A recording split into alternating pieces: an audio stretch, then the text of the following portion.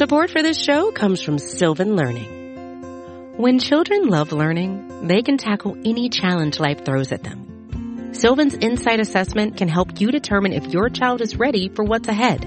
It can also identify gaps in learning and point out areas that could be of concern for your child so they can tackle what's to come. And right now, it's the best price of the year at $29. Go to sylvan29.com to learn more and get your child's assessment for only $29. That's SYLVAN 29.com. There are many different paths you can take, but there's only one road to Atlanta. High drive deep out to left field. He clubbed it. Brady twisting and turning, looking up and giving up. It's a home run for Dansby Swanson. Flair out towards shallow right. That's big trouble. Albies going back. He dives and he makes the catch. What a play, Ozzie Albies. Swanson is headed for three. He'll try for it inside the Parker. Relay throw comes toward the plate. He'll score standing, and it's his second inside the park home run of the season.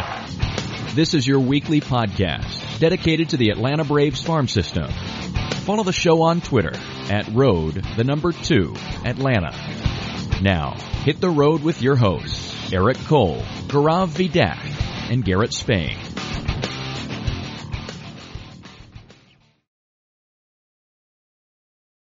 Ladies and gentlemen, welcome to the Road to Atlanta, a podcast devoted solely to the Braves farm system and Braves prospects. I am one of your three hosts this evening, Eric Cole. You may recognize me from my work over on TalkingChop.com, where I've been the deputy site manager for the better part of 3 seasons and the minor league editor for the better part of 6 seasons now. And this is a special kind of end of minor league season wrap-up show for us. Very, very sad times for us.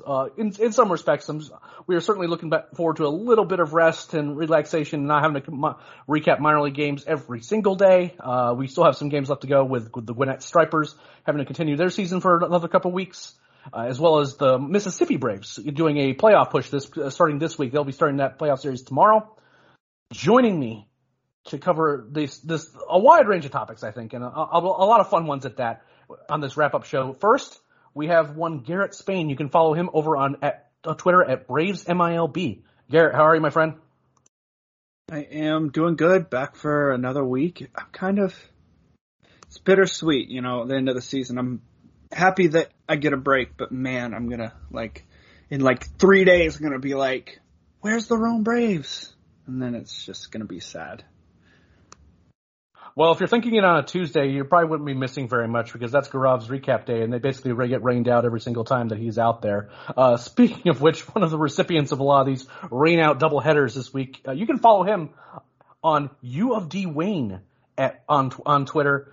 Our own D2 expert and longtime friend and colleague here at Talking Shop, one Wayne Cavati. Wayne, what's going on, man? Hey, I'm glad to be back on a baseball show, with the college football season. You mentioned it, D2 back in full swing and working on the D2 podcast every week. Been a lot of football for me lately. So while it is what Garrett said, bittersweet that the season's coming to the end, I'm glad to be back here talking about it for a little bit tonight. Well, yeah, and again, with your kind of the D2 stuff for you kind of cranking back up, it's, there's only so many hours in the day, right? So it's kind of nice to at least lose a little bit off your plate, right? No, absolutely. It is sad. I mean, this is what we're here, our group in particular, we're here to watch these minor leaguers and, it's going to be exciting. Hopefully watch the Braves for a little bit longer this season. But, like you said, work wise, it's definitely a big relief coming up the next few weeks. Yeah, and I think it's, worth mentioning too, we'll feel this way for about 2 weeks. And then after that, it's going to feel really weird not having the minor leagues, we watch games constantly. We're constantly talking baseball and things like that. And sure, the Braves are going to give us ways to, be mad or be happy and things like that. And, we kind of get into the off season and it's kind of a different sort of discussion. But, at this moment, it's just, this is one of the rare situations, I think, where it feels like this season has come to a natural conclusion. And that's also partially because of how, innings have been managed too. It's kind of felt like the end of the season where they're just not really, letting these guys run out big pitch counts and things like that. So again, it feels a bit like the end of the minor league season, maybe more often than not, as opposed to just kind of and the switch is on. So we're happy that these guys get to get rest a little bit. Again, the Stripers and the Braves, still the Mississippi Braves particularly, as well as the big leaders for that matter, they still have some more work to do. But beyond that, these guys getting some rest, and then we get to talk about instructs and the off season and trades and all that stuff. But for us and for them, we're glad to get a little bit of rest. But we still have some work to do here, and that's talking a little bit about kind of our end of season thoughts. But we do have a little bit of news to kind of talk about first, and I'm going to kind of tee Garrett up here. It's kind of with a hypothetical, because some weird things were happening on the internet earlier. Was that on several of the apps were previews matchups. Instead of kind of saying it was TBD type thing for the Braves, which is what it's been announced as all week, due to Touki Toussaint. It sounds like Touki's father passed away recently. With Instagram and things like that, I don't want to necessarily make too many assumptions or anything like that. With social media announcements and all that stuff, you just never really know for sure. But ultimately, it makes it seem less likely that Touki could be able to make that start on Tuesday down in Arizona. And we also, there's not exactly a ton of confidence in Drew Smyly either. And it was on those preview pages that it was showing Bryce Elder as the probable starter on Tuesday. Now, I'm going to go ahead and just debunk this now, is that Mark Bowman was specifically asked about this on Twitter, is whether or not Bryce Elder was going to be getting the promotion and starting that game on Tuesday. And he said it's not happening. I don't think that Mark says such things unless he's been told that specifically. It's possible he's been lied to. Or that, something's happened. Maybe Elder couldn't get out in time in order to make that start, for example. But, there's a lot of factors there. And I don't necessarily think that, it's a done deal one way or the other. But it does kind of beg the question, let's assume a world where it's happening, that Bryce Elder is going to be making his Major League debut right now or tomorrow in Arizona. First, Garrett, I'm going to tee you up. Talk to our listeners a little bit about who Bryce Elder is as a pitcher, kind of what you like about him, what you don't, and kind of talk a little bit about how well he's done this season. Yeah, Bryce is one of, the biggest steals the Braves have gotten in the last few drafts. They got him all the way down in the 5th round, and this year, he's done nothing. He's pitched his way all the way from high A all the way up to the AAA level, and has just cruised at every level. He's extremely efficient with his pitches. He has a 4-pitch mix, We had a lot of questions before the season as to whether that curveball was going to be a major league pitch. And he started to show that that curveball can play at major league average. And so you mix that with his slider, his changeup, and his fastball. None of his pitches are going to necessarily blow you away, but he pitches them all at an average to slightly above average level. He has good command. He's still inexperienced enough where that command can come and go at times. But for the most part, his command's really good. And as long as that doesn't get away from him, he's usually in control of games. He's not one of those pitchers that kind of, the game gets away from him in a hurry. That hasn't really happened but once or twice this entire season. And I think he is a guy that could come to the major league level right now and succeed. I think, is he better than Kyle Muller? Maybe, maybe not. We have to kind of see what he does right now. But I think it's nice to see that what he's done this year, he has definitely put himself in a position where you look at him as if they need a guy down the stretch, that's a guy you could go to. He's definitely a guy that next year they're going to give a long look at in spring training.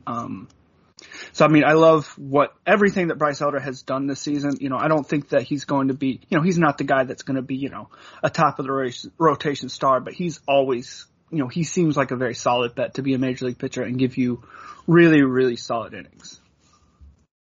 Yeah, the only thing I would disagree with you there, the one thing that I like about Bryce, the one thing that was his selling point coming out of the draft was that slider is very, very good.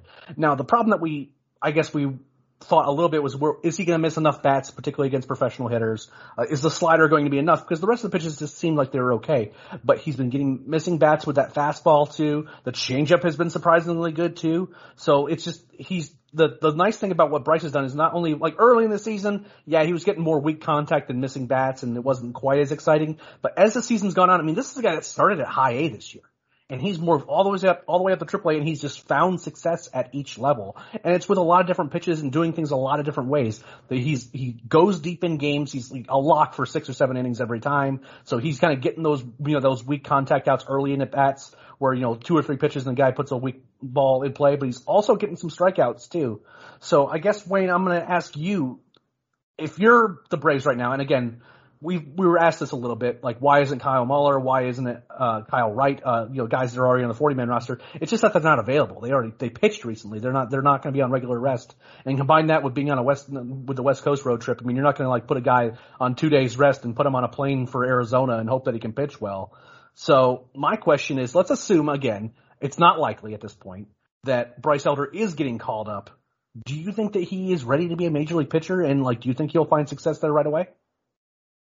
Well, take out the rest equation. The rationale behind a move like Bryce Elder makes a lot of sense, right? And it's a lot of the things that you guys both said. The first and foremost, the guy goes 6 or 7 innings every time he's out there, right? And if you on Twitter as much as we are, that the Braves fan base is tired of the bullpen right now. The bullpen could be gassed. There's definitely question marks. So you're calling up a pitcher that has shown in the minors, granted, that he can go a long way into the game. And the one thing Garrett said that I like and that I find absolutely true is that the game doesn't get away from him, right? So he is a guy that, sure, he's going to allow 3 runs, but he's also going to pitch deep into the game and, keep you in the ball game. So that's the kind of guy you do want to call up.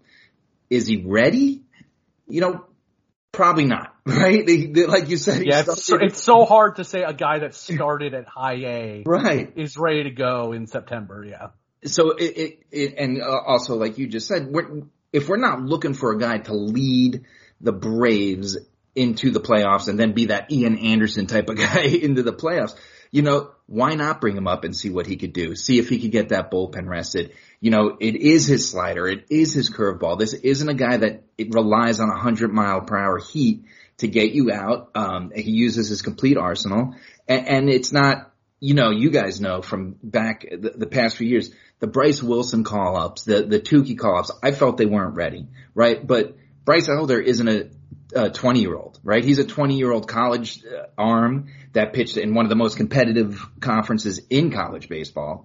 So this is a guy that, he started in high A, but it's also the opposite end of the spectrum in the sense that he does have that experience. So, kind of, is he ready? Maybe, maybe not. But the rationale behind it, I don't mind him getting the chance. And I'd like to see, if that's the guy they call up, I wouldn't mind seeing what happens. Yeah, it's a fascinating idea. And again, I want to stress this again so people don't tweet at us constantly that, no, they said they weren't calling him up. We know that. We know that right now what Mark Bowman has said is that they are not calling him up. Again, we're just kind of addressing planning for the future a little bit, just in case that's wrong, especially since we've already seen some kind of anecdotal, quote unquote, Twitter policing, or not Twitter policing, Twitter investigations, I guess is the best way to describe it, that, at least it's kind of being entertained as a possibility, at least in the digital world. And so we want to make sure that we have some thoughts out there so that you guys kind of know where we're at on Bryce. We like him a lot. He's been very, very good. Just solid outings every time he goes out there, almost always. Every once in a while he puts up a dud, but most of the time he's been very, very good. We like him a lot. Again, not likely that he's pitching tomorrow, but we'll see what happens. So, we already kind of addressed that the season's kind of running down. Gwinnett does play for another couple of weeks as part of their regular season, and then Mississippi begins the playoffs this week. So now we're going to kind of get into the end of season Q&A type part of the show with Wayne and Garrett here, and I'm going to do my best just to kind of play traffic cop and just make sure that they get a chance to share their views, because you get to hear my voice a lot. You guys, if you're listening to the feed on the regular, I was just on the Talking Shop flagship show, so I want to make sure that we're giving Garrett and Wayne a chance to kind of get their thoughts down too on what has been a really interesting minor league season. And I did put together a few questions for them. We're not going to go too crazy in depth on this particular show. We're going to kind of again go really in deep on the individual team rosters for subsequent episodes in the next few weeks. So the first question I want to ask you, and Wayne, I'll let you go first, is for you. Who was the biggest surprise in the Braves farm system? And I'm talking about in a good way, not I can't believe this guy didn't pitch well or anything like that, but in a good way. Who was the biggest surprise for you in 2021? I mean, it's obvious it's Alan Renhel, right? But, no. I mean, he is a surprise, but he's not the biggest. Yeah, part owner of the Rome Braves, yeah. Right. But for me, it's another guy that made the jump for real. It's another guy that made the jump from Rome to Mississippi, and it's Freddie Tarnick, right? This was a guy, the last time we saw him, he was incredibly raw. There was a whole year off. We had no idea really what to expect. And then in Rome, that was the first time I saw him. I did a write-up on him on Talking Chop. And the stuff was there, but it was still kind of that inconsistent stuff, and you could see it just in the stat line. He had 13 walks and 28.1 Rome innings. He made the jump to Mississippi, and he's looked great, right? He has 15 walks and 45 innings, and if you combine both stops, he has 109 strikeouts and 73.1 innings, right? So the mid-90s fastball is still there. His delivery, while it still gets away from him sometimes, it's much more cleaned up. It's much more consistent. And just the consistency in his arsenal. It was just really impressive how he went from this, I use the word, he was a very raw prospect in 2019, and he looked, I don't want to say polished, he's not there yet, but he looked like a guy that's pretty close to being, on his way up the prospect ladder, if you would. And then just to throw in one other thing that really surprised me, and it's not a player necessarily, but you got to give a shout out to the 2020 draft class, right? We're just talking about Bryce Elder here. On the whole, you want to talk about a surprise. These guys haven't seen a baseball field in their career, and all of them, as long as Garrett's not doing the recap, all of them are doing really well, right? Yeah, we're going to get to that. I kind of want to ban Garrett from even speaking his name. I'm not sure if that's where he's going. But I do want to say one note about Tarnock. The nice thing about it is that a guy with long, lanky guys in particular have a hard time repeating their delivery. And his historically, at least in my looks, I've had trouble repeating their delivery and commanding their pitches consistently. And Freddie has gotten consistently better start to start.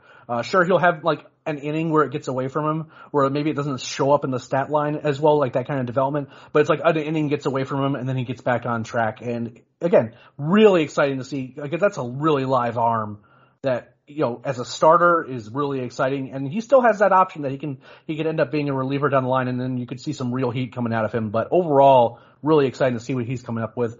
Garrett, who's your surprise? I'll let you take the other one. I won't say any names.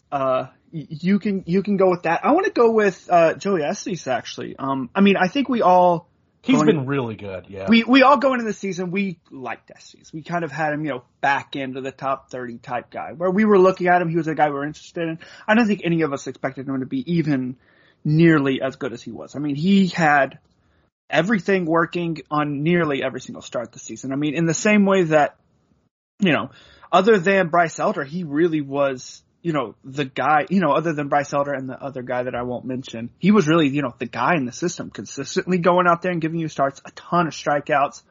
All of his pitches worked, and he was a guy that what you loved about him was every single time he went out there, he got better.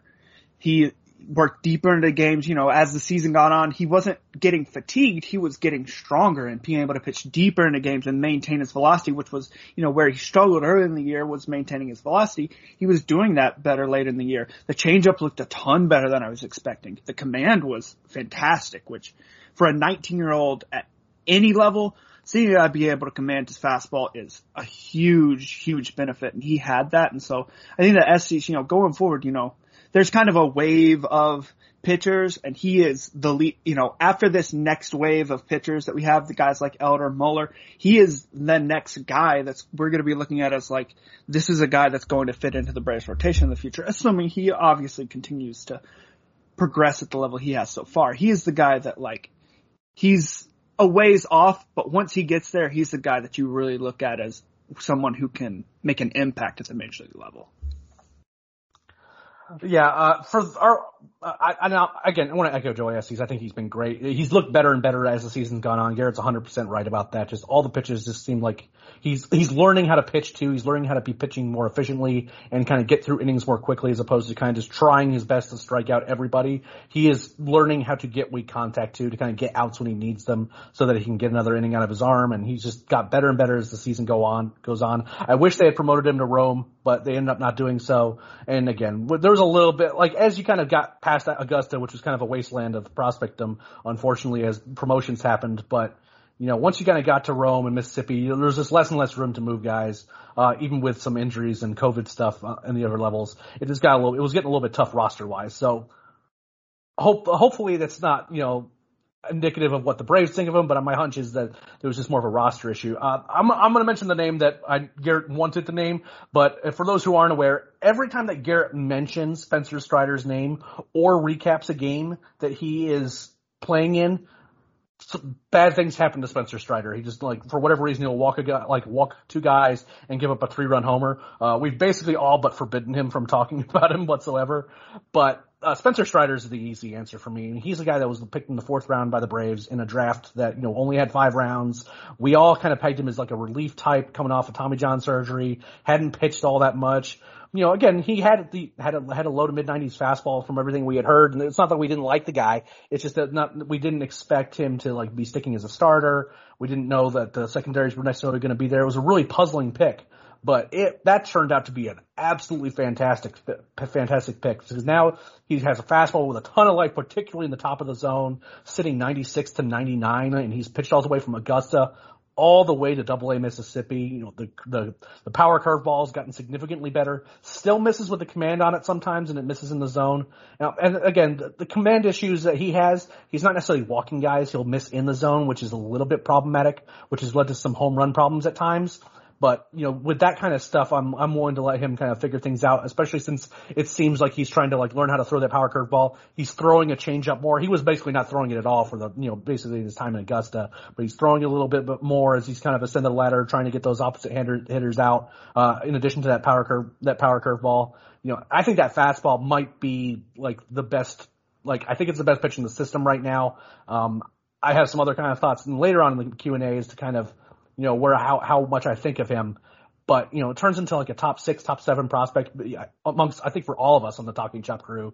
We think that highly of him, and it's just crazy good stuff. And that is not anywhere close to where we had him. We didn't even have him ranked on our top 30 coming into the season, and we put him all the way at 6. He's just been incredible, a wonderful story, and a great dude too. We interviewed him I interviewed him, pretty early in the minor league season. Make sure you look on that interview at talkingchop.com if you want to kind of get caught up on who Spencer Strider is and kind of how he got to the point that he's at right now.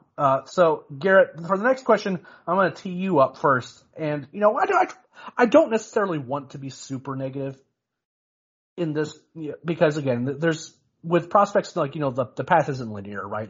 Guys have setbacks and, guys have disappointing years, but at the same time, there's reason to be wow, that was not what I was expecting from that particular player. It has not been a good year for whatever reason. So for you, who was your biggest disappointment, for just this season anyway, for the 2021 minor leagues and down to the Braves? Yeah, there were 3 guys that jump out for me as disappointments, but 2 of the guys are at Double-A and they had bad season, but they had good moments. Overall they had, and that's Shoemake and Trey Harris. They had good moments. They showed signs, and they're both younger guys. Well, Shoemake's a little bit younger. He's 22 or 23. Harris is a little bit older, but he definitely, he's a guy that wasn't huge on our prospect list. I think the biggest disappointment by a fairly large margin was Josiel De La Cruz. We all, or most of us had him in our top 10, I think. I don't remember where we had him at the beginning of the year, but he had 3 or 4 good starts this year, and then ever since, he hasn't had a single good game yet. This is a guy that we kind of, coming into the season, we were when is this guy going to pitch in the major leagues? And now is this guy ever going to pitch in the major leagues? And it's really not clear at this point. I think, he struggled with injuries.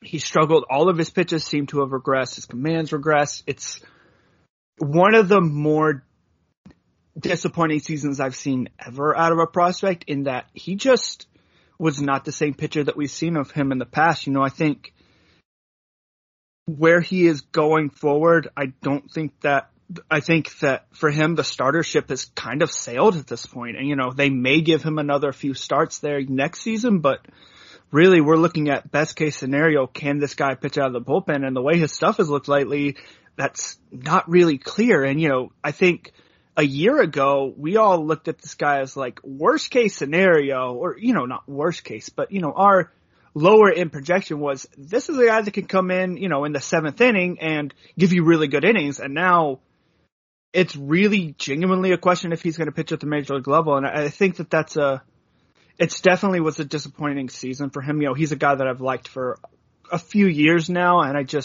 I was hoping to see a lot better out of him, and he just, after the first couple of starts, he did not impress at all. Wayne, what about you, man? Who are your guys that you were disappointed in?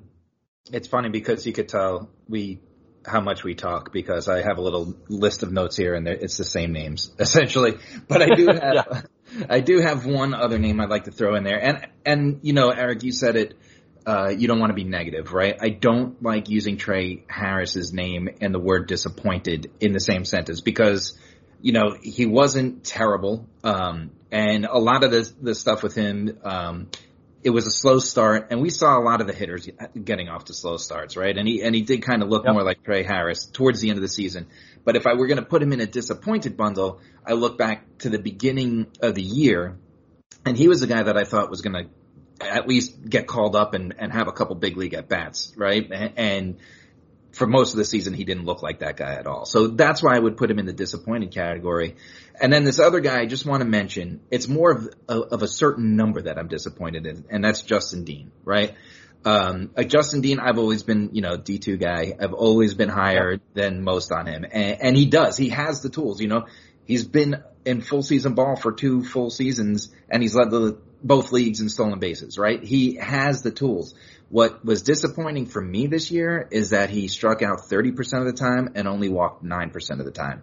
And this is a guy, like we just said, he has the speed. He's a guy you want getting on base, not taking big swings for the fences all the time. He is a gap-to-gap guy that makes singles into doubles and walks into triples, right? And in the past, he's been like a 22% strikeout guy, but he also was walking like 12% of the time, you know, and that's why he was called out to the Arizona Fall League. That's why he was, you know, a prospect all-star.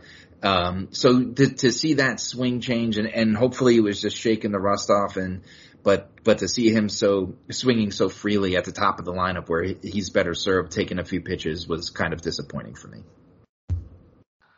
Yeah, I'll just piggyback on a couple of those names here. I'm not entirely sure that Yasiel De La Cruz is completely healthy.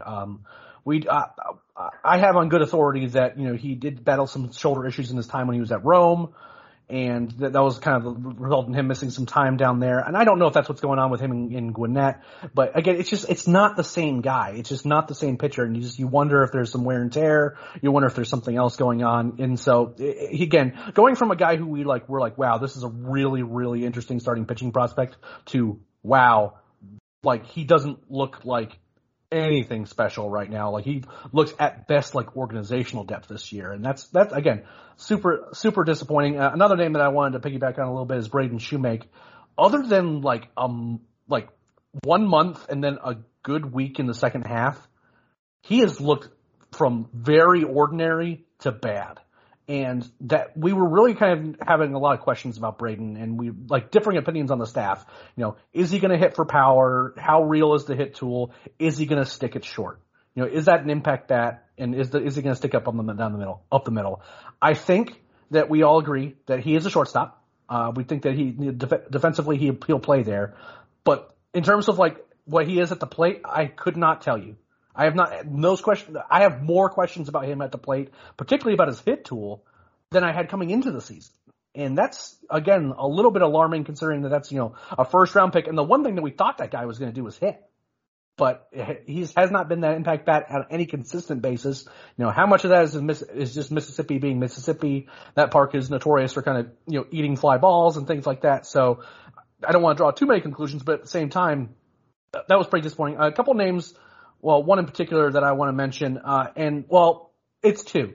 One is a really, really young player that we were higher on than basically everyone. That's Mekhi Backstrom. You know, he's just a guy that we thought that, you know, once he was down there in rookie ball, we really thought he was going to be able to show out a little bit more. And he just hasn't been that guy. And that doesn't mean he won't be. He's very, very young, super tooled up guy, a lot of power. When he hits a home run, they're not cheapies. So I don't necessarily want to bag on him too much, especially since it's not like we saw any particularly great numbers coming out of the Florida Coast League this year for the Braves or basically anyone. So, again, don't want to draw too many conclusions there, but for a guy that we were particularly high on in terms of what our expectations were versus kind of what we saw this year, it seems like he's a lot further away than we necessarily would have liked, and maybe we probably need to downgrade him a bit on our rankings, and just let him work his way up because we still believe in the talent, but he's just a little further away from being what we think he could be than we thought. Another one, and this is one that I worried about coming into the season,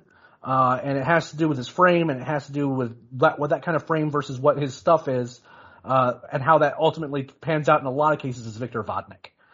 This is a guy that, we had some different opinions on the staff as to whether or not he's going to be a starter or reliever. The Braves started him out as a starter, and when he was on the mound and healthy, he was great. That's near 100-mile-an-hour heat. He was blowing guys away at Double-A. He got really aggressive promotion there, was pitching really, really well. Then he gets hurt. Then he gets hurt again, and he hasn't pitched since August 13th. And that's what you get sometimes. And we don't know exactly what, all the injury. He had a back injury earlier in the season. We don't know exactly what's going on with him now. But, now he's 21 years old, and for a guy who's like 6 foot even, and he throws that hard, those small frame pitchers that throw that hard, they have a lot of trouble staying on the field. And what I worry about in his particular case is that that's just going to be the story, and ultimately that's what you have to put him in a reliever role, which is why I'm personally going to be downgrading him, because I think that just that frame and like kind of what he's kind of shown in the pros is like a really, really talented kid,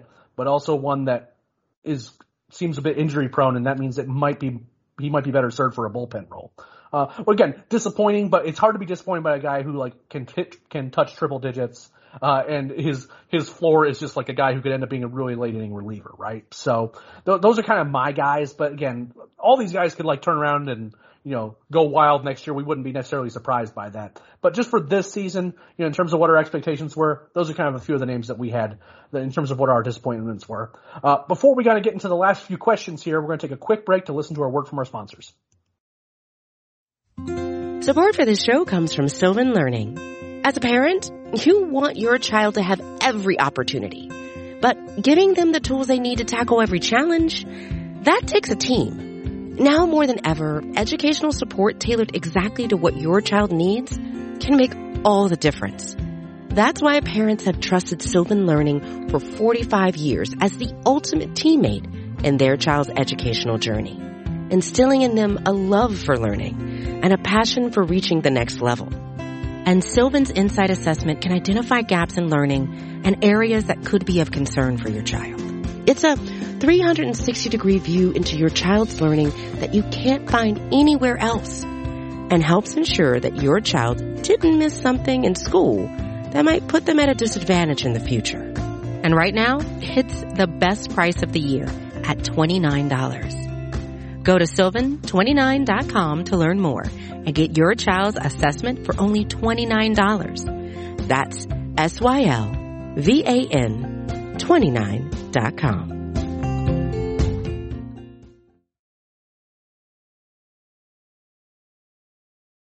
All right, guys. We're going to get to another 4 or 5 questions, as well as kind of getting our closing thoughts down. So, Wayne, for you here, this is an interesting one because relating tools against each other is always interesting because, you always want to prefer things like hit tools over something like a run tool or something like that. And, like comparing them is difficult at times. For you, what is the best tool in the Braves farm system right now? I mean, it has to be Shea Langolier's arm, right? I mean, there were points this season that we were just laughing at how easily he was throwing out base runners. And when you mix everything, so he was, we don't have to go deep in this. Everyone knows the secret. He was a defensive first catcher, but what he did, it just didn't make sense why anyone was even trying to run on him. Like he was picking people off at first. He was throwing people out by mile on his knee, 30 of 72 base runners he threw out. And that was, towards the end of the season, he kind of waned off, like at one point he was well over 50%. So when, you add that best tool to the breakout that his hit tool had, overall, I think he's one of the, I don't want to say toolsiest, because when I say toolsiest, I think of someone like Justin Dean that does a little bit of everything well. But you put his arm out there, and then all of a sudden you have a 22 home run guy that hit 250, 2 numbers that I thought were well above what I expected from him this year. I just think that makes the arm that much more lethal on him. It's definitely an interesting choice. My personal favorite in the caught stealing department was the pitch in the dirt where the ball rolled away from him and he still threw the guy out at second by like it was 10 amazing. feet. Yeah, it was wild. It wasn't even close. That guy did not have any idea that a throw was coming, let alone that he was going to get beat by that much. That was good stuff. Garrett, what's your best tool in the Braves farm system right now? Yeah, I mean, I think Langelier's defense, in terms of most valuable tool, a catcher with elite defense, I mean, is going to win the day. That Langelier's defense alone will carry him to the major league level in some capacity. And I don't think that there's any other player in the system that has a single tool that can do that. Outside of Langelier's, the 80 grade tools, right? Like the only guys I honestly don't even know if outside of Langelier's arms, like right now, a guy with 80 grade would be Pache's defense. And then maybe Tyler Collins' speed. But again, Pache has to hit to make, whereas Langelier's doesn't necessarily have to hit great. Pache still has to hit somewhat. Collins has to do a ton to make use of that speed.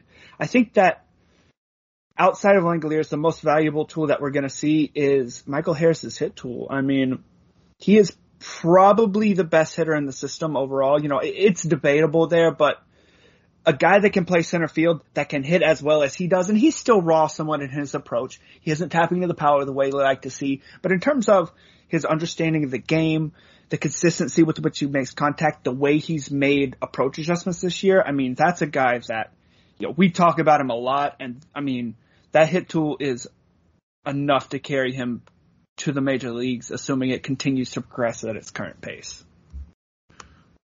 Yeah, I'm actually a little bit surprised by y'all's answers with this one because Langelier's defense, particularly his arm, is incredibly good, and you guys are correct that for a catcher, the bar offensively is pretty low. Like as long as you is a good receiver, can control the running game, are really good defensively, and he certainly checks all those boxes. That can get you to the major leagues as a catcher. I still feel really strongly about Christian Pache's defense and his arm too, for that matter. If we're just talking specifically about his arm and not just overall defense, but that's a really valuable tool. And while I do think he certainly needs to hit more than he did in the major leagues, he just wasn't hitting at all. You can't do that. But as like your number 7 or your number 8 hitter, and again maybe he hits 240 or something like that with some power and has some speed on the base paths. But I think he's good enough defensively where if that's what he is, then that is super valuable what he is defensively in center field because he just makes plays that are not easy at all and he makes them look easy. He's hunting outs. He makes base runners make mistakes because he looks like he's not moving as fast as he is and he looks like he's not going to try to make a play on a guy and they, get a little bit lazy. They're not necessarily going all out and all of a sudden he throws them out at second. He'll throw them out at home. He makes catches all over the field. He has good range to both sides as well as front and back. Really, really good. Another tool that, I will die on this hill. Spencer Strider's fastball is incredibly good. Like, incredibly good. You just don't see that kind of movement at the top of the zone, which is what teams are looking for right now with that much velocity and that kind of spin. And that is one that's really kind of standing out to me. I know that people they know that Strider's fastball is his best pitch, but I would not be surprised that going into next year and kind of going through next year that people start putting 70s and 80s on it. I don't think that people are there with it right now, but I think that it will get there and it will be really appreciated as like one of the best pitches in the minor leagues because that pitch is really, really good. So for the next question, and again, Garrett, this is going to be for you. This is being a little more predictive, kind of going into the 2021 season. This will be almost a little bit of a preview of our thoughts of kind of what's going to be in our preseason prospect list, which will come out, late December, early January, just kind of depends on how the offseason goes. And that is, whose stock could you see soaring next year? So not a guy that we saw their stock make a big jump this year, but whose stock could you see going maybe at the mid-season list next year? Who could be kind of shoot up the ranks in a hurry?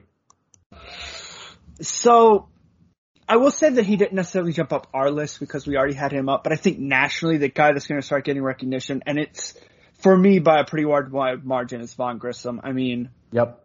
There was not a single player in the system that was better than him in the second half of the year. I mean, he destroyed low A, came up to high A, and in the time he was there, he destroyed that too. I mean, that's a guy with his hit tool, as good as he is as a hitter, extremely advanced approach, makes a ton of contact, patient at the plate, has a good eye, good discipline. A guy with that hit tool, if the power takes a step forward in any way, or, if the power takes a step forward and he's hitting 15 home runs a season, 15 to 20 a season, which, is a stretch, but it's definitely a guy. I mean, he has the talent to do that. If he can stick at shortstop and tap into the raw power that we know he has while still hitting, I mean, that's a guy that could be, easily a top 100 and, potentially if he plays as well as he could, that's a guy that could be a top 50, top 40, type prospect next season. I mean, he has all the talent in the world. He is still, again, he's 20. There is rawness to his game, especially in terms of too many ground balls. The defense is questionable at shortstop, but if with his athleticism, with his hit tool, if he does what we think he can do, he's going to get a ton of attention next year, especially, now that he's out of his first full season.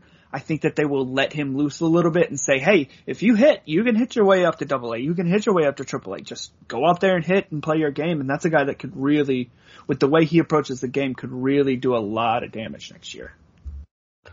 Yeah, when we ranked him at midseason, we had him at number 12, I think. And shortly thereafter, it felt like we had underranked him. And I think that he's firmly going to be in our top 10.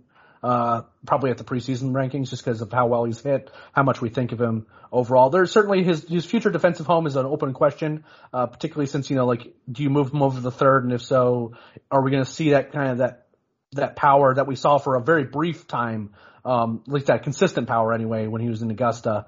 So, is that where he plays? Is he a second baseman? Is he a guy that just plays all over the infield and can just flat out hit? I'd love to see that too. These are all very valuable things to have in an organization. Wayne, who is your guy that's 2022, you could see mid-season, wow, this guy could really jump up in a hurry? Yeah, I think you talked about both of them at some point in the show already, and I agree with everything on Vaughn Grissom, right? He's high in our eyes because we see him and we followed him for so long, but as Garrett said, on the national level, if he does what he did, and we're talking about his hit tool and what he's doing with the power that's coming and how he was able to hit everything. But he was incredible when he wasn't hitting, right? He walked way more than he struck out when he got promoted to the most advanced pitching he's ever seen. And he had a little, Ray Patrick dinner in him, right? He got beamed a bunch of times this year. So we're talking about a guy that finds his way on base, and he's just really a special prospect. But I'm going to also throw out Joey Estes. Yeah, I could see it. Yeah. He won the Triple Crown in low A, right? He led the league in ERA and WHIP and strikeouts. And the thing is, and we know wins and losses don't mean anything, but he did all of that and he finished 3-6, right? Imagine if this guy moves up. Kill the win stat. Kill it. Let it die. This guy moved. Yeah, I'm with you there. Wins and saves could go bye-bye. But, if you move this guy up to where there's more competent defense behind him and there's more hitting behind him and he gets even more confidence behind him to be this ace that he is, we're talking about a top pitching prospect in the Braves system I'm not saying that's my prediction, but I'm saying he has that potential by midseason to kind of be that guy. And I think, again, in our eyes, I believe he's pretty high. He's definitely top 15 for us. But on a national level, I think if he continues on the trajectory that he was on, and we got kind of teased because he got injured to close out the season and we didn't get to see him finish it out. But if he's doing that at the next level next year, he's going to soar up prospect charts. Yeah, those are all really great names, truly. Big fan of Vaughn Grissom, obviously. Joey Estes is the kind of a guy we talked about a bit at the beginning of the show. Is kind of a guy who's a really big surprise and has really kind of shown out. A couple names that I want to mention, and they're from this particular draft class, which is a good place to identify guys who could really have breakouts. A guy like Adam Shoemaker, that's a prep arm that, I wouldn't be surprised if he was super impressive, but that's a really raw arm, so maybe that's not super likely. But two guys in particular, one is Tyler Collins, who we mentioned earlier in the show is kind of super fast, but he's been putting up really good numbers down there in rookie ball too. He's putting up some power numbers too, and we're really excited to kind of see what he does in full season ball. Are those power numbers just that he's so fast that, he's just beating out ground balls for doubles just because, the level of competition down there isn't very good? Or is he a guy that's really hitting the ball for authority too? Because now with that speed tool, and then if he's also hitting for power, you have a really good player there, because that's a kid that the things we've heard is that he's going to stick in center field, right? So that's a guy that I could see like really jumping up, especially if he has a really fast start to the season. If he's killing the ball if he's killing it in low A, whereas what we think he's going to start next year, he could be really exciting. Another guy who's been sneaky good since he got drafted and was added to the Augusta roster is Andrew Hoffman. And again, this is a guy that's 21 years old, out of Illinois, but he has just been really, really good since he started. Now, this because of his age, you don't necessarily have all the time in the world to promote him. So maybe he's a guy that gets an aggressive promotion, maybe to Mississippi to start the season next year. That wouldn't be necessarily surprising to me, considering they're going to have to make some roster moves for that to happen. But ultimately, I wouldn't be necessarily shocked to saw that. I mean, he struck out 37 batters in 29 2/3 innings as a pro so far. ERA is 2.73. And for a guy like making his pro debut after a long college season, and the fastballs looked good, just the stuff has looked legitimate, and he looks like he's just miles and better than what he's playing against right now. Sure, it's low A. We can't draw too many conclusions about the numbers, but the stuff seems to back that up too. So he's a guy that I could see, again, maybe doesn't turn into a top 10 prospect next year, but for a guy that they like get in the 12th round, and I could see as like being ranked in the teens by midseason if he pitches well. That's a pretty big jump, and it's like, stock wise, again, not sort of the same thing, like sort of that national level recognition, but certainly a really interesting arm to say the least. Dylan Dodd's another guy who's kind of in that same boat. He hasn't pitched quite as well as a pro, but he's a guy who like a lot of scouts have really, really liked. It seemed like that when the Braves drafted him, he was not going to last very many picks longer than where he was. So, and that's not your typical senior sign guy. That's a guy that really knows how to pitch. He could be really interesting as well. So those are just a few names that I kind of want to add on to what Wayne and Garrett were saying. So this is very subjective, this next one. And Wayne, I'll kind of tee you up on this one first. Who is the player that you are most looking forward to seeing play next season? Man, to narrow it down to one, Hoffman is definitely on my list. He pitched a lot of Thursday nights, which is my recap, and it's everything you said, right? He got better and better as the starts went on. I believe his last start, right? He took a no-hitter into the 6th inning. He got better and better as it went on. And this guy, I think we got to consider him kind of the breakout Braves prospect of the year. Now, I don't think that means he's going to jump into the top 10 by mid-season next year, but I'm definitely excited to see what Darius Vines does, right? I mean, this was a guy that put together a great little season, and he kind of came out of we knew who he was. Did we expect him to, he basically became the ace of Rome when everyone moved up, and he handled it well, and he's just a very efficient guy. He's another one of those guys that's not going to overpower you. He's very smart. He knows when to throw his pitches that are going to get you out, and I'm just really excited to see. Obviously, they didn't wait to bump him up a level from Augusta to Rome, so they'll be willing to move him up, and I think a lot of the guys in Mississippi are Gwinnett bound next year, so they're going to need to fill the rotation. So, saying that I'm excited to see Darius Vines, I'm not promoting him as the biggest riser or anything, but I'm definitely excited to see what he does after his breakout at the next level. I think he's a interesting little prospect, and I think he'll be fun to watch. Yeah, his starts are always fascinating to me because, he always looks good until the home run is given up, right? And he still looks fine in almost all those starts, right? But it's just it's a consistent home run problem, and it's largely based on the fact that while the secondaries are great, I love the changeup, I love the breaking ball, but the fastball is a concern for me, and I wonder if there's any way he can find a way to add just another tick to that thing. Because if he gets if he's throwing 93, 94 consistently, and getting more movement, getting some better spin on it, that's a really, really good pitching prospect because that plays off those other secondaries incredibly well. It makes it even harder to time him up. The problem that he has is his fastball is relatively easy to time up, particularly if he throws it in the zone. So it's not something he can necessarily rely on to get a strike when he needs one, just because it's not something that's necessarily fooling guys. But I just wonder if there's any way. I don't know if it's a driveline thing or if it's, just finding a way, like a tweak in his delivery just to get another tick in that fastball, because he's even more exciting to me if he can pull that off. Garrett, what about you? Yeah, I want to echo Vines. I've liked Vines for quite a while now. I mean, he's fun to watch pitch. He does have that home run pile to him, but he's super athletic on the mound. He's a great pitcher. I've enjoyed watching him. He's a great minor league pitcher. We'll see what he is long term. Going back to Tarnock, we talked about earlier. I really want to watch him next year. See where he goes. I think that the two that I really want to go with, and the number one guy that I want to see next year is Tyler Collins. We talked about him earlier. I mean,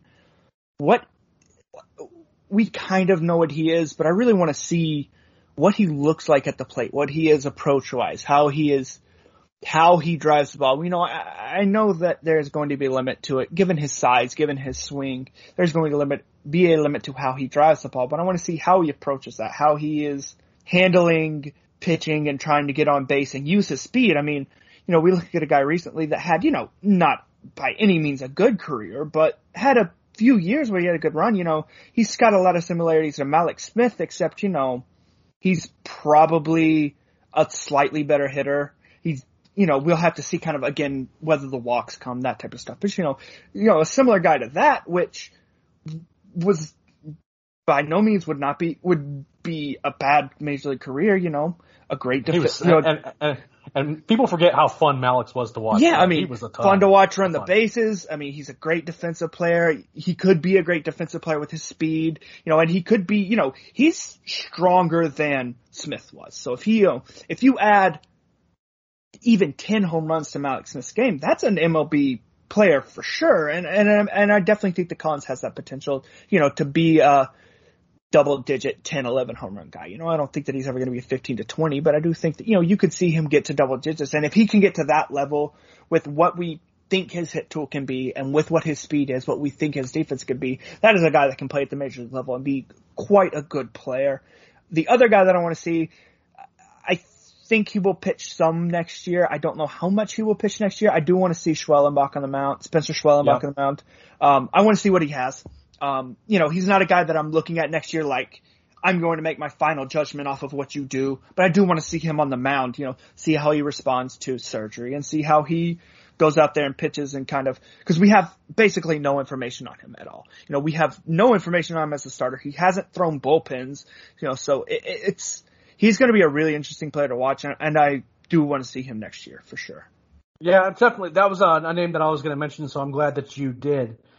It sounds like that the timeline for Schwellenbach seems like it's possible, if not likely, that he returns next summer, which means that we should get a chance to see him. Now, all rehabs are different. There could be setbacks and things like that, but he's definitely a guy that we really do want to see what he can do, especially with a completely rebuilt arm. There's no longer any consideration, but how long is his arm going to, hold out? Is that the first surgery that he had? Is that going to hold? He ended up just having to have Tommy John surgery, but this type of repair that he ended up having to have wasn't like the typical one where it's the longer timeline. This seems like a shorter one, and that repair will allow him to kind of come back more quickly. Again, really excited to see him. And the guys that I sort of circle as the guys that I'm really looking forward to seeing are from that 21 draft class. So you're looking at Tyler Collins, you're looking at AJ Smith-Shawver, Shoemaker's another guy that I'm interested in seeing. I want to see Mekhi Backstrom in full season ball. I want to see Caden Morton in full season ball. Those are all guys that are really interesting, albeit so far underperforming in terms of how they've been playing. But one guy that we haven't mentioned really much at all on this show, or just much at all, because we just know absolutely nothing about where he is physically and where he is in terms of his, in his baseball development, is Ambioris Tavares, which was the top IFA signing for the Braves, since, things have kind of slowly been, lessened in terms of the restrictions that they have. I mean, this is a guy that is supposedly can hit for power. They think he can play short. He certainly has the arm for it. The Braves didn't even have a Dominican Summer League team this year because they, with those sanctions, there's really no point. They've certainly signed some guys for the minimums and things like that, but they weren't able to really put a roster together. So, but with a guy like Tavares, is he a guy that, they get some time and instructs, see where he's at physically? Right now he's listed at 6 foot and 168, but with physical development, you have to think that that's going to kind of be something that's going to be a very different looking kid.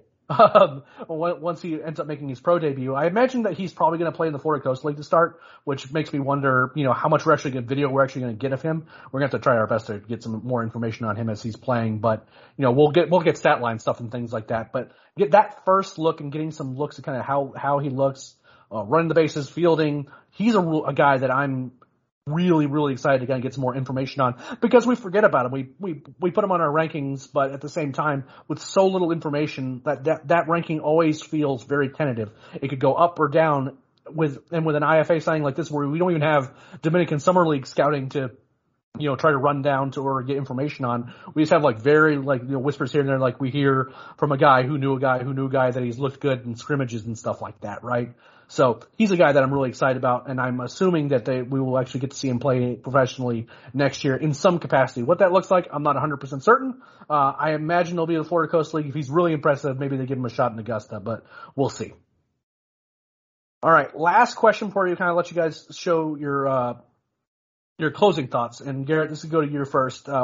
We have is prospect eligible right now. Some of these are relatively easy decisions. Some of these are, much more speculative. So for you, if you're looking at the prospects that are currently in the system that are prospect eligible, who do we see graduating from prospectum in 2022? Hitting wise, I don't know how much we're going to see any new guys. I think that we're going to see Contreras and Pache. Pache is definitely going to get his time. They're going to give him as much of a chance as they can give him, and I think that he'll end up graduating. I think Contreras will get enough time to graduate. That's a little more iffy. He could spend some time at AAA. But I think he graduated already? Yeah, he graduated already. Oh, shit. Okay. Okay, then just Pache.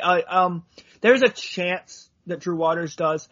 I think that he is going to get and needs more time at AAA, and I think that he's going to get significant time. I could see him graduating. I don't expect it. I don't think that they're going to call up Langoliers yet. I think they're going to send him to AAA, let him spend the year at AAA. That's fine for him. I think that's a great path for him. I don't really think that we're going to see many guys graduate like that. I could see a guy like, if they think Justin Dean can hit well enough to play off the bench, that's a guy that maybe could get there. But I think overall, really, you're going to see Pache, and that's pretty much it.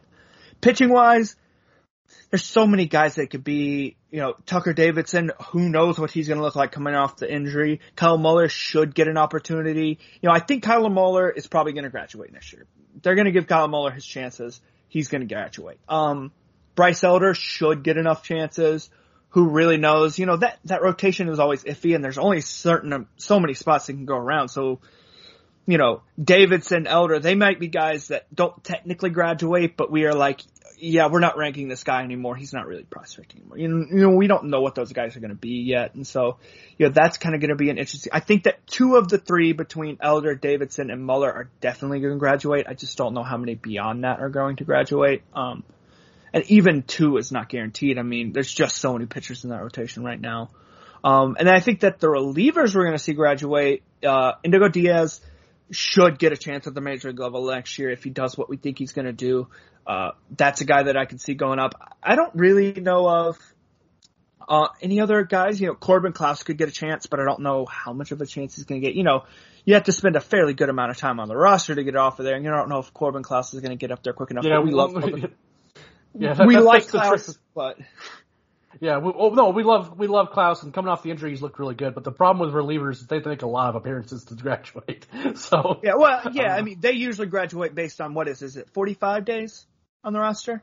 I see that now we're getting to it's late enough in the day where I'm starting to misremember roster moves, something like that. But I could see that being the case. I think Indigo is probably our best bet. I could see Brooks Wilson getting a chance next year. I mean, there's so much instability in that bullpen. Brooks Wilson's looked really good. He's already been called up to AAA. We don't talk about Wilson a lot because he's not a guy, Indigo, his fastball and his strikeout rates just kind of like, they blow you away, right? Wilson is not one of those guys, but he's a guy that has decent pitches and has decent command, and that's a guy that can give you middle relief innings that they desperately need guys that can fill innings in the middle relief core, and I think that he'll get a chance next year. I don't know if he'll get 45 days or whatever it is. But I do think that it's between Diaz and Brooks Wilson for the guys that I could see graduating out of the bullpen. Yeah, I mean, I really like all those names that you picked. Diaz is a guy that we've been kind of circling for a while as a guy that could be a really interesting reliever for the Braves down in the very near future. We get plenty of questions about why he hasn't been called up to the major leagues already. And, with COVID and the COVID breakout in the Mississippi roster, any hope of a late season, bounce in that direction, that sort of ended. But we still really, really like him. We love his attitude on the mound. We love the stuff. We love the results have been really good. That's kind of borne that out. We love how live the fastball is. Wayne, any names that you want to expound on or add? No, I mean, Diaz was the big guy that I think is going to make definitely. I mean, we've been all over it that he's going to make the impact. But and I did want to definitely touch on Brooks Wilson because I don't think he's a name because he's not flashy, and he doesn't have that big power fastball or big strikeout numbers, but all he's done this year is get people out, and he does his job. Yeah. Like any other reliever, he has his 1 or 2 game spurts where it gets away from him, but what the Braves need, and Garrett said it, and especially in those middle innings, is a guy that just goes out there and gets people out, right? It doesn't have to be with a 100-mile fastball. It doesn't have to be striking out the side. It just has to be a guy that has the confidence to hang in there, maybe let up a hit, but not a home run, and get the hitters out. And I think, Garrett kind of said it like maybe we'll see some of these guys get called up and not necessarily graduate per se, but like see enough innings of them that we won't necessarily consider them a prospect. And the way you talked about Strider's fastball, if they need, it would take a lot of things to go wrong, especially since, he didn't see AAA this year, but I wouldn't rule out him getting kind of like, I'd hate to compare it to like the David Price Tampa Rays year, when he came up to be that late inning guy. Yeah. But I mean, with that fastball and just one of his secondaries, he's a guy that could pitch a lot of seventh innings and get the job done. But again, you would have to pile up those innings for him really to fall off our prospect list next year. So that's what I'm saying. A lot of things would have to go wrong for him to fall off for him to graduate. So I really think, the obvious guys that Garrett mentioned, but I think Indigo Diaz and Brooks Wilson are 2 guys, Braves fans should have their eyes on. Yeah, absolutely. You guys actually mentioned all the names that I would have thought were even a realistic possibility. I do think Bryce Elder is kind of a dark horse candidate there as a guy that he was already getting consideration for getting called up now. I think that if Tucker's healthy, he is going to graduate. The problem is I'm not sure how healthy he is. We know from Instagram and stuff, we've seen that he's throwing, but we just don't know how much he's throwing and ultimately how serious the issue was. He's been out for a long time, so it's not something that I'm super confident in. But if he's healthy, I think he graduates. I also think that Kyle Muller is going to graduate. Christian Pache, I think, is pretty close to a lock. He's really close to graduating already. He wouldn't even have to play that much. And I think the Braves still really like him. He's looked good late in the season, so I think he's going to get an opportunity to get that center field job. And we're not even sure that Ronald Acuna Jr. is going to be ready to, play opening day in 2022 with his injury. So, there's just going to be some depth concerns in that outfield. And if they feel like that he can give them some ability at the plate and also that defensive just acumen that he has, I have a hunch they'll give him a shot. But beyond that, pitchers wise, there's just so many variables to kind of factor into, what the off season looks like. I think that the relievers that you guys keyed in on were good ones. I'm not going to necessarily sleep on Victor Vodnik even, possibly even getting a look. If they just decide, hey, look, you just can't hold up as a starter, we're going to make you a reliever. With that arsenal, he could jump up into the major leagues in a hurry too. But once you kind of get into that, it's how long you hang him onto the roster. The Braves have pretty famously moved relievers back and forth between Gwinnett and the Braves fairly frequently. So, how long would they be able actually carrying these guys on the roster to let them graduate and things like that? But, those are guys that I certainly could see being in the major leagues, and they're certainly relievers that I like a lot. Beyond that, we're kind of getting a little bit more speculative in terms of what we could see in the major leagues. Well, guys, that's it. that is the end of our season wrap-up show. I want to take a second here just to thank all my writers on the minor league side, Wayne, obviously, and Garrett, along with Grav Vidak, who wanted to be on the show tonight, but he was having issues with his technical stuff. He got a new headset we were going to try to record a show with him a few weeks ago, and the microphone was really, really bad, just wasn't working, and he hasn't been able to kind of get that sorted out. But Grav Vidak as well as Matt Powers, these guys work incredibly hard to recap and cover the minor league system each and every year, and I want to thank all you guys just for making my job a whole lot easier, because I have the best staff that anyone could ask for, and they're just amazing. So I want to thank you guys. I want to thank our listeners as well and our readers. You guys have supported the hell out of us for years now. I can't thank you enough for all that support. It allows us to do what we do, and it allows us to it brings a level of enjoyment that I didn't think was possible from what was a interesting and fun little hobby and turned into, just a far bigger thing than I ever planned on it being, and I'm really proud of the work that we do at Talking Chop, particularly on the minor league side. So thanks to you again to all of you again for another great season. Make sure you're continuing to follow us.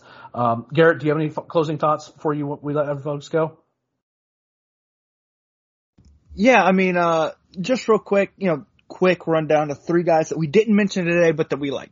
Jesse Franklin hit a ton of home runs this year. We're not sure about the hit tool, not sure about the defense. He hit a ton of home runs. He really impressed us. We like him a lot.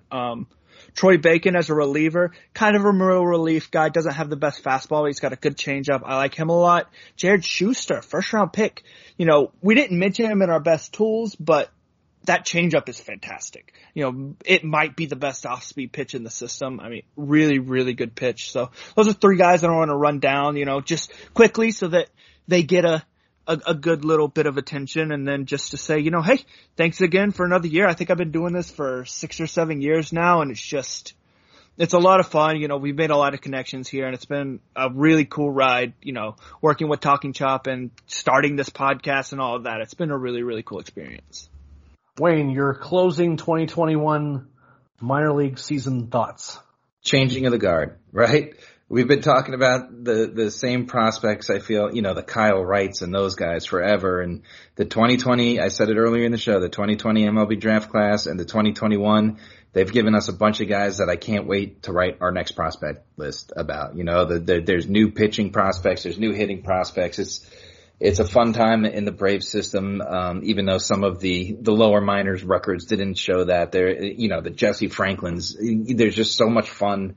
Fun is a good word to describe it, that they're truly prospects. The prospect of them being something exciting, it's fun to have that again, because there was kind of a little lull when the Acuñas and all them, graduated. So it was really a fun season to cover. And, I started this whole thing working with John Sickles over at Minor League Ball, and when that site shut down, I was unemployed for about 20 minutes before I spoke to Eric and bringing me into Talking Chop. But it's been an amazing ride. I think it's been 3 seasons now, and I'm just grateful and thankful for being part of this team, because everything Eric said is, we talk every day, and it's fun to talk baseball with people that genuinely love baseball. And I think it reflects in our work when we put, what we love and our passion into it. And thank you for everyone that follows and listens and reads our work. Yeah, I wasn't going to have you not writing for SB Nation anytime soon. And it really was about probably 15 minutes. You sent me a message like, wow, they're shutting the site down. And I'm like, well, guess what? You're going to be recapping the Braves now.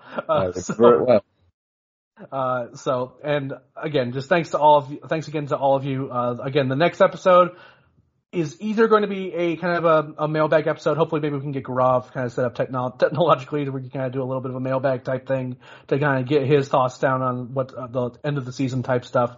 And then we're going to start rolling into kind of the end of season, like what did we think of the Gwinnett Stripers, Mississippi Braves, Augusta Green Jackets, Rome Braves. We're going to kind of do those breakdowns as well. We'll be continuing to cover, we'll still be rolling out the recaps. There are going to be very small recaps for the next couple weeks with just the Mississippi playoff push as well as the Gwinnett Stripers final 2 weeks. But beyond that, once that's over with, we're going to kind of start really kind of rolling into our off-season content, and we'll do our best to preview that as much as possible. And this will continue to be a weekly podcast, at least for the short term, as we kind of get into the off-season, depending on what's going on too with the playoffs. At the major league level, maybe it goes to every 2 weeks, and maybe it's, a slightly less regular. unless we have news to talk about. But for right now, we're going to continue that weekly format and then kind of see where it goes from there. Again, just want to thank you all so much for listening over the course of the last few years. If you want to make sure you never miss an episode, make sure you subscribe to the Talking Chop podcast feed, which you can find on basically whatever podcast purveyor you use, iTunes, Google Play, Stitcher, Spotify. If it exists, we are likely on it as a podcast platform. If we are not, please let us know. Send all those tweets to BT Roland so that we can get listed on something if it's something that you use and you want to be able to find us on that particular platform. Not only do you get this podcast, which is specifically about the minor leagues, you also get the flagship program hosted by the great Brad Rowland and occasionally by myself as well as Scott Coleman. And then you also get the Daily Hammer, which is kind of a short 15, maybe 20-minute podcast each day hosted by Sean Coleman, no relation to Scott or myself, where you kind of get your fix of kind of what went on the previous night, just kind of your quick, hey, what's going on with the Braves? Quick, easy drive into work we're listening to. Sean's been doing a great job. That's a new show for our stream, and he's been doing an outstanding job making sure that's a consistent thing that people get to listen to. Thanks again to all of you again. And until next time, we'll see you on the road.